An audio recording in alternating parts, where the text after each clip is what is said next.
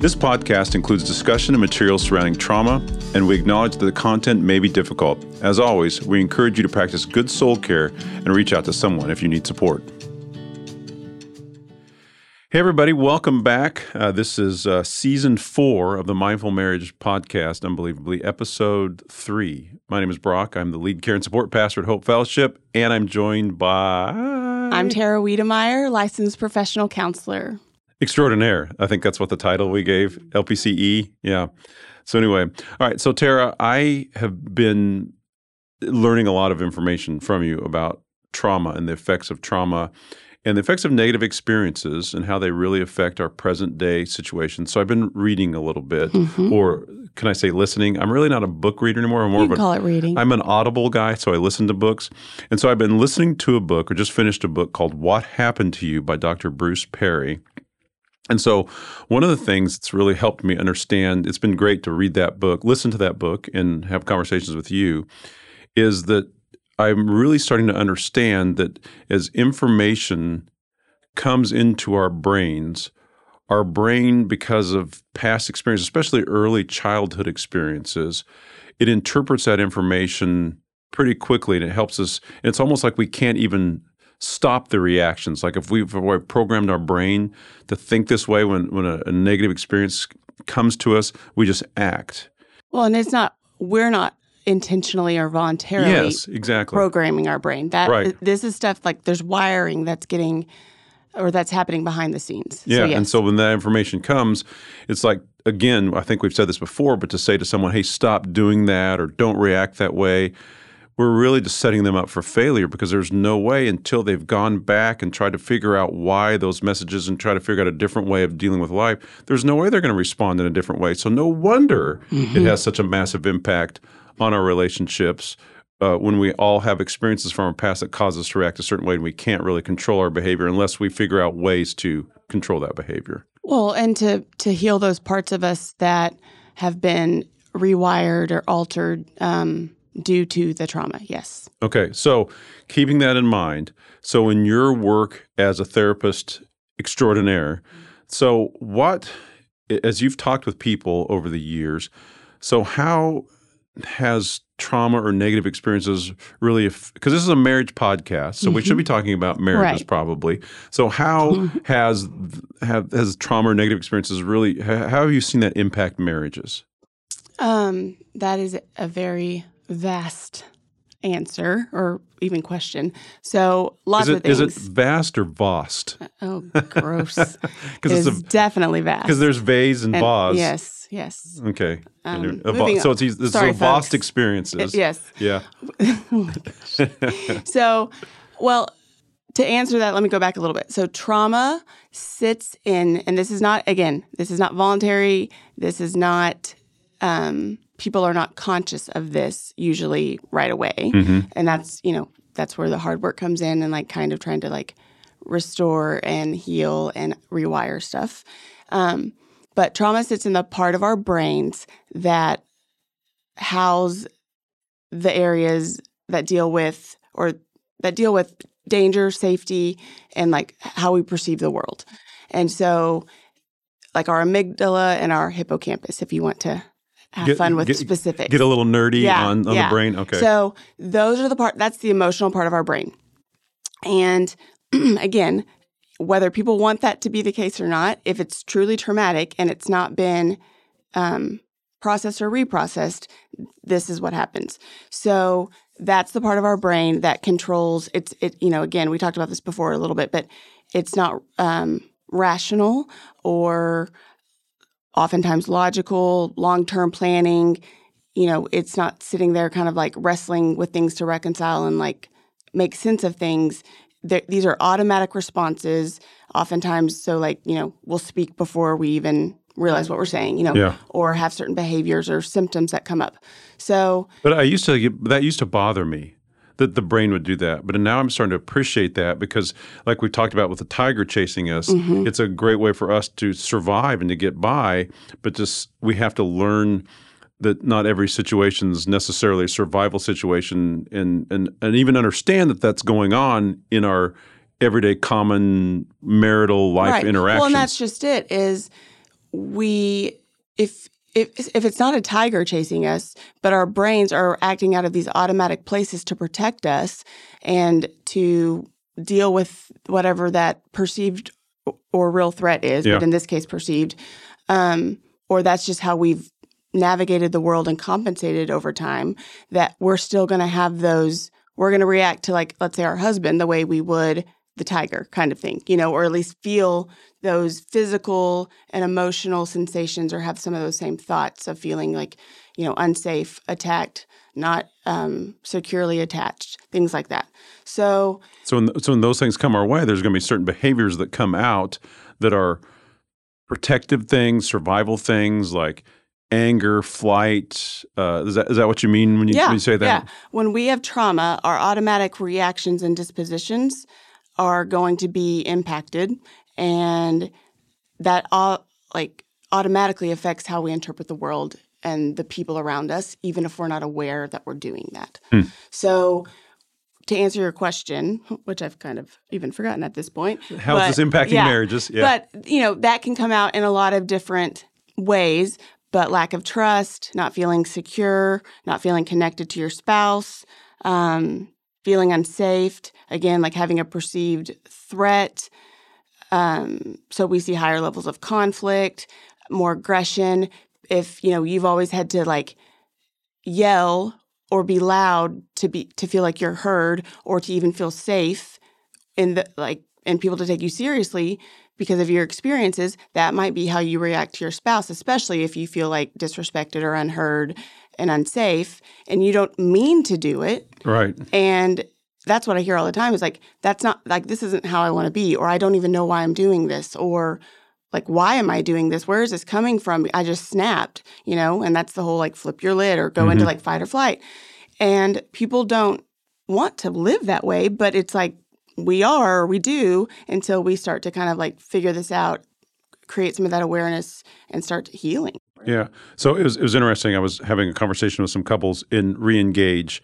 And it's so interesting that Reengage, every time I say Reengage, there's a little line. If you see the word Reengage, it's R-E line, then engage. And so I had a friend that called it Relengage. And so every time I think of Reengage, I think Relengage. But we were talking last night how it's so interesting that part of communication and part of being in a relationship is that this person is going to see your blind spots that you obviously can't see. Well, they can be more objective because when we're sitting in the weeds of it all, or sorry to interrupt you, but that's when okay. we're in I'm the used weeds, to it. Oh my gosh, when we're in the weeds of it all, or living it in that moment, or again, we're used to live. We've been this way for 40 years since the trauma happened. Mm-hmm.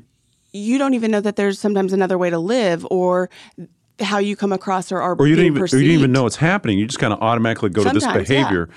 And so we were talking about how if this person can really see your blind spots like no one else can, yet so many people, if your spouse were to bring up your blind spots or bring up any negative behaviors, it's so difficult for us to hear that, and we automatically go into attacking back or not letting them shutting down, or not letting them feel fully heard. Because part of what my view of communication is, it's so nice if someone could feel fully heard, but oftentimes if we're hearing things that are a little negative toward us, we can't even sit in that moment anymore and let them be fully heard because we're just protecting ourselves or attacking or whatever we need to do. And so it's all based upon how our brain is processing that information, and we're not even behaving the way we want to. That information, so in this case, what your spouse is telling you or pointing out, it goes through basically a negative or skewed filter due to the trauma, again, without our knowledge, and it's this very quick involuntary thing that happens.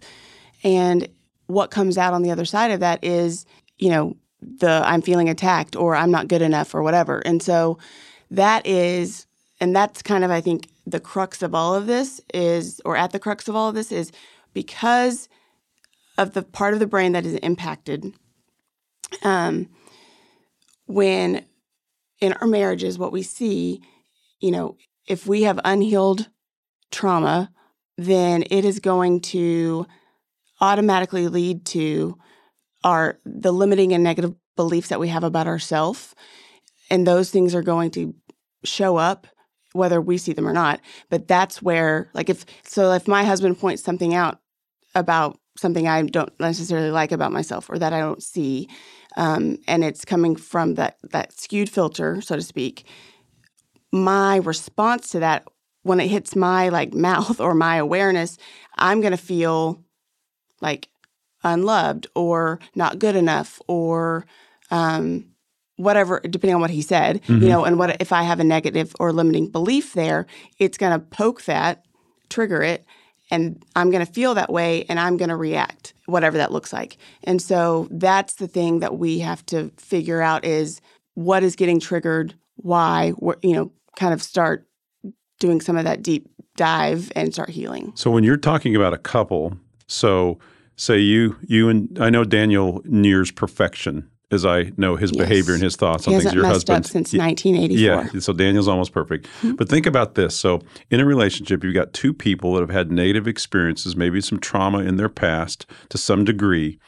And now he says something to you, it triggers your responses that aren't so great. You don't respond so well, so it maybe triggers his responses that aren't so great. If they're there, yeah. If they're there. And so now you got two people that aren't responding in a way that is loving and kind because they're just kind of surviving this trauma that they've experienced again that's just rooted in their brain.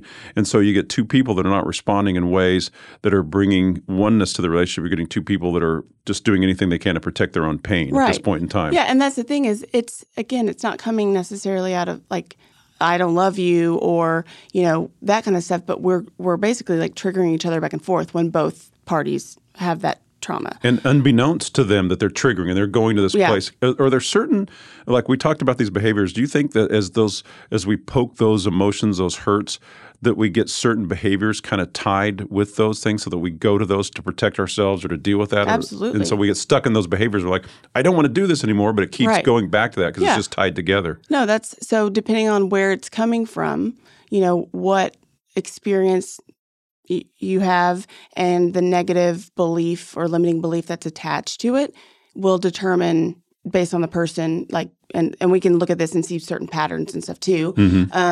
We could say like, this is coming from that, and that's the thing is as you start to kind of figure this out, you're able to see things hopefully in ways that you've never even seen before or knew you could see them that way and connect dots and start to really understand.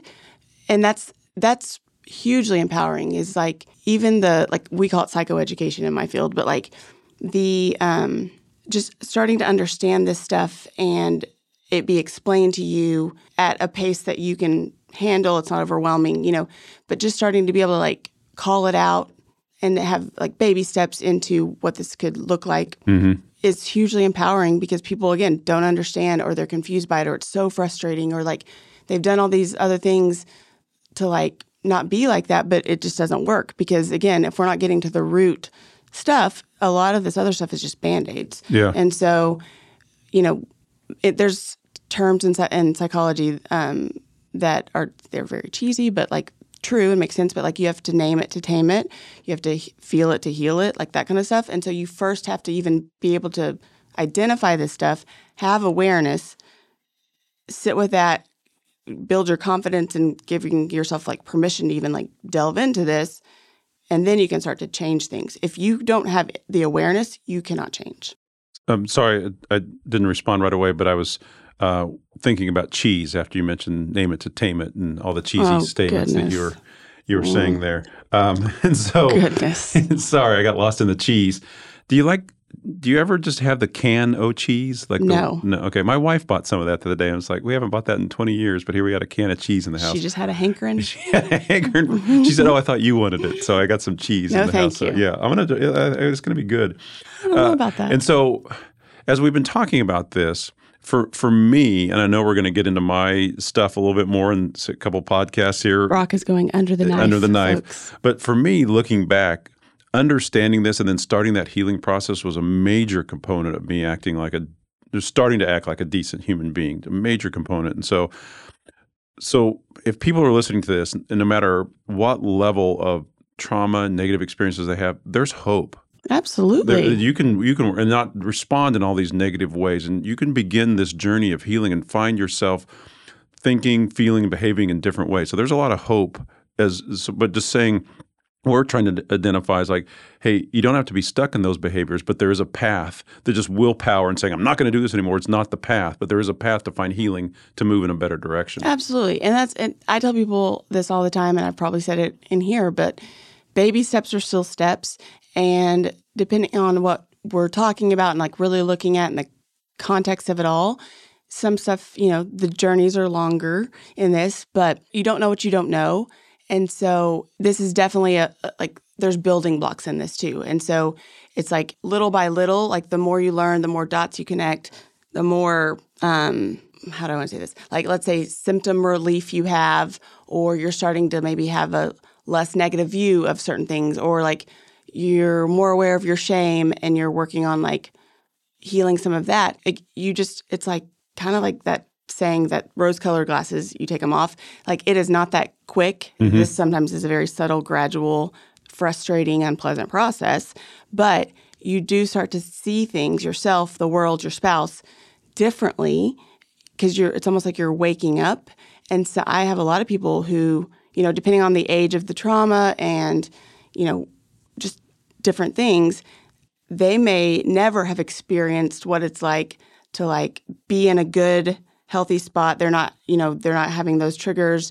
They're not having those symptoms in their whole adult life. And so that can even be scary because they're like, I've never lived like this before, like maybe since I was 8 years old, and that we were different when we're 8 versus now, right? And so there's so many things, and it's different for everybody, but even it just takes a lot of courage to do this, for one, and people want to rush it, and I get it. And they get frustrated, and it's hard, difficult work, and it's draining sometimes. But it can also be scary in the sense that, like, if I don't know what it's like to live without, these coping mechanisms I've used, if they're, say, like unhealthy or whatever. But, I don't know what it's like to not have those in my, I'm choosing not to pull those out of my toolbox. I'm going to use this new stuff, or who am I going to be, or what am I going to look like if I don't have all this shame, or I'm not, perfectionistic anymore, or I don't come across as like loud and aggressive and have to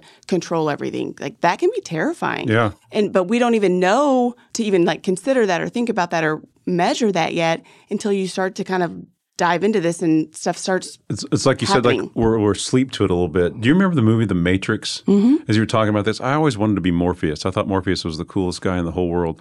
But one of the things about The Matrix is, like, they were waking up to this new reality, and they felt like this other one was the reality, and then discover new ways of living is just an awakening.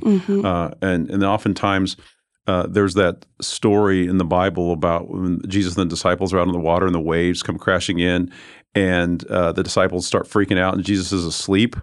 And they wake Jesus up, and Jesus tells the storm to be calm.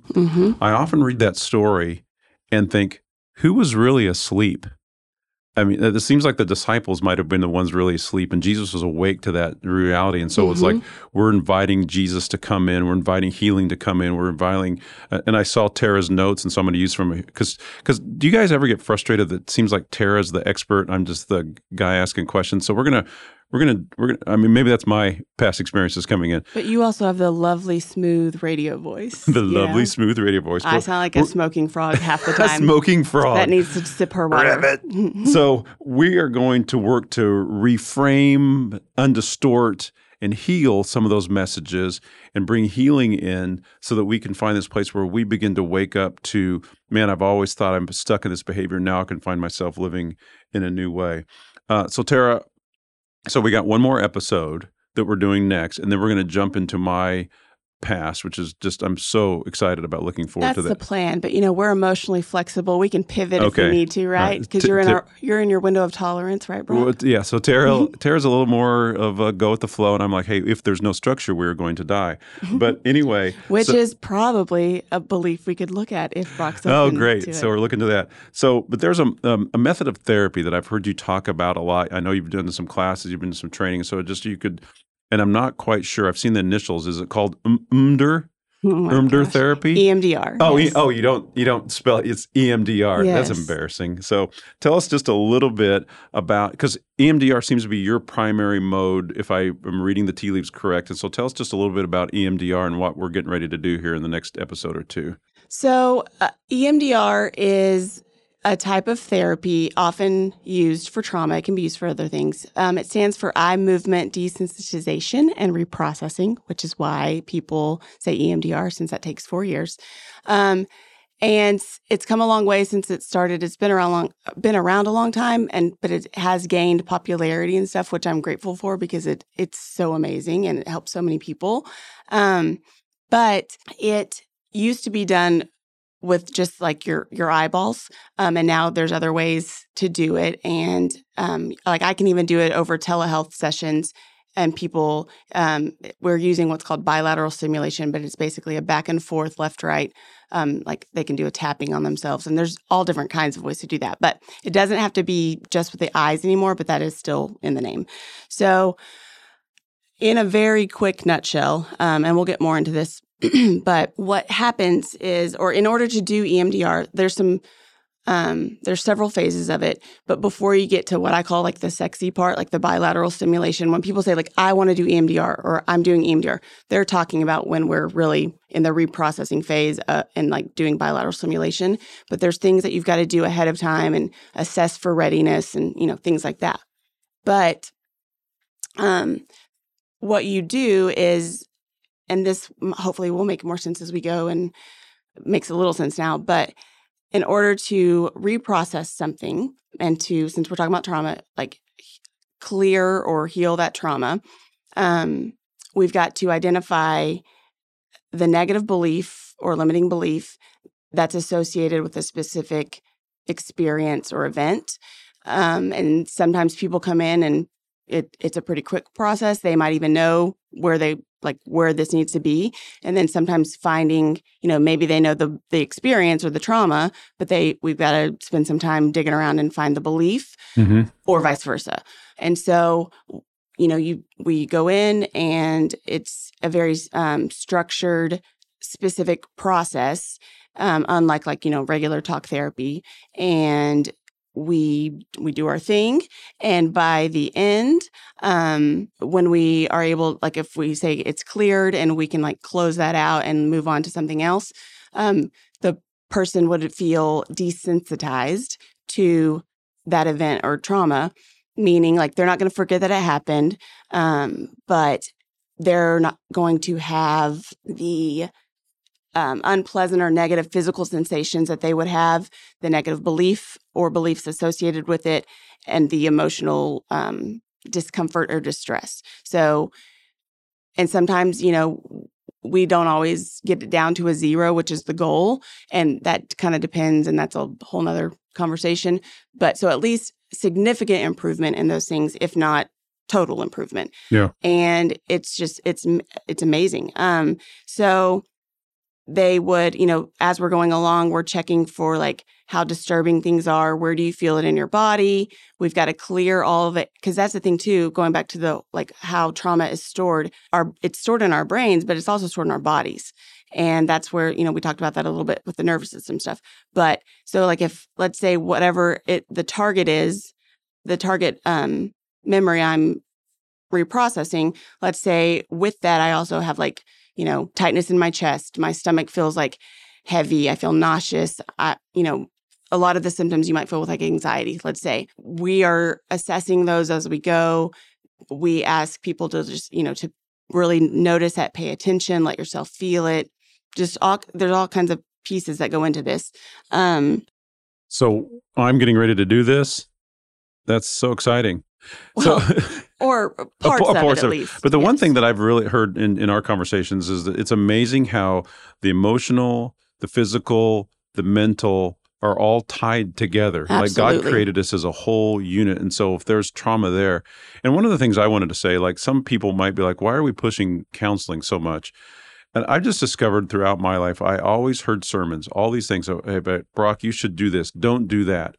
And I would have so much, can I use the word gumption? Is that Sure. still a word? Gumption, Yeah. to try to do the right thing. And I would walk out and I'd willpower my way through it for a few days and I'd always fall back into the same traps.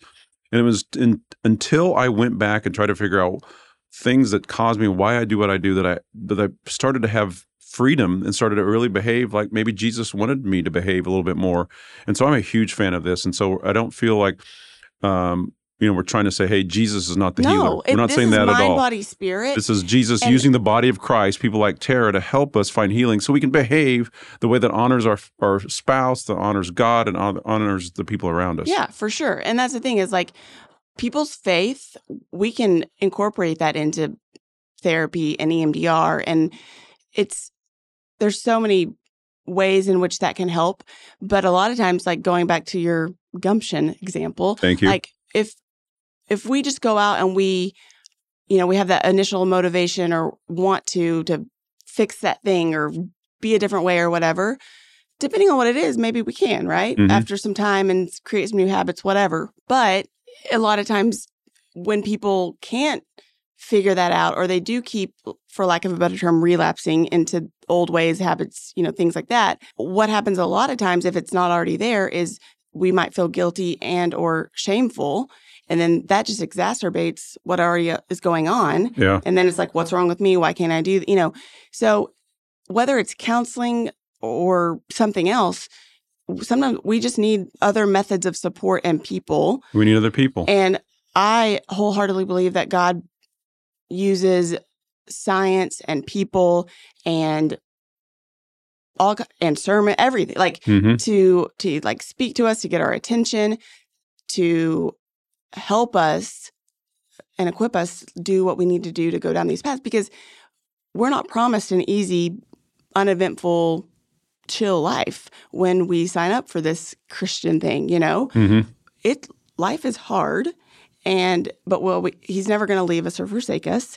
And it helps with hope, and it helps with, lots of things. But I think God can use a counselor or a friend or a pastor just as much as anything else. And I think that's why if you're going to somebody who knows what they're doing counseling-wise, and they're faith-based as well, like there's, I think, faith-based person to faith-based person, that it might even help with some of the shame and feeling that y'all have some equal footing, and this isn't going to be some, hippy-dippy stuff that you're like, what am I signing up for? Hippy-dippy. So, no, I'm a big fan. And as we've talked, I just know that you've felt like this has been a major part of your journey. You've seen it really help out a lot of people that you've worked with. I've seen it really help me. And ultimately, we're doing this so that we can be, again, honoring God. But as we talk about marriages, we're doing this so that we can love and care for and forgive and respect our spouse and be in a healthy marriage for us, for our spouse, for our children, for generations. And it's just worth doing the work. And it's so, like you said, as we start to find healing and reframing and freedom through all this, is just so worth it. So we're going to continue this journey. And then in a couple episodes, I go under the knife, per se. Is that Latin, per se? Where does that come from? Okay. Well, we're just making stuff up. But so anyway, thank you guys so much for listening to us. And Tara, as always, thank you for your kindness, your expertise, and your compassion to help out other people. And so it's been fun for me to learn this journey. But that book I mentioned at the beginning, Tara has not read this, so she's not endorsing it because she can't, because she hasn't read it. But if you're... I plan to. I just haven't gotten to it. And well, say what you're going to say, and then I'll... Yeah, thank you. Sorry. Sorry. So if you want to check out the book, it's by Dr. Bruce Perry. It's called What Happened to You. It's with Oprah. And Oprah interviews him a little bit, but it's really fantastic. And so if you wanted to read that might give you some more insight in this world in a way that's very understandable for us non-therapy educated. For the lay people. And I wanted to say earlier, Tara mentioned psychoeducation. I always called that when I took 18 hours in college, I called that psychoeducation. Dun, dun. Dun, dun. But yes, there's a lot of great resources out there for trauma right now. And like whether it be books, worksheets, so again, if y'all ever need resources, hit us up and we can hopefully hook you up. I'm going to try and post some stuff on the gram. On the gram, yes. Too. So hopefully by the time this episode airs, it will be there. So awesome. Fingers crossed. Well, thank you guys. Please let us know if we can be praying for you, and we will be, and pray for us as we continue on this journey as well. So thank you guys. Pray for me that I have to deal with Brock. Yeah, well, maybe it's the other way around. But thank you guys. Good luck in those mindful marriages. That's right. And maybe being more mindful is digging into our past, that we can be more present and mindful in the right now. Yep. Amen. And also just remember, baby steps are still steps. sometimes we cannot rush this. Well, I'm going to say we can't rush this. And if we try to, it can be harmful. So just try and meet yourself where you're at and your spouse as well. And just keep trucking. Stay on the journey. This. Yeah. All right. Thanks, Tara. All right. Bye, guys.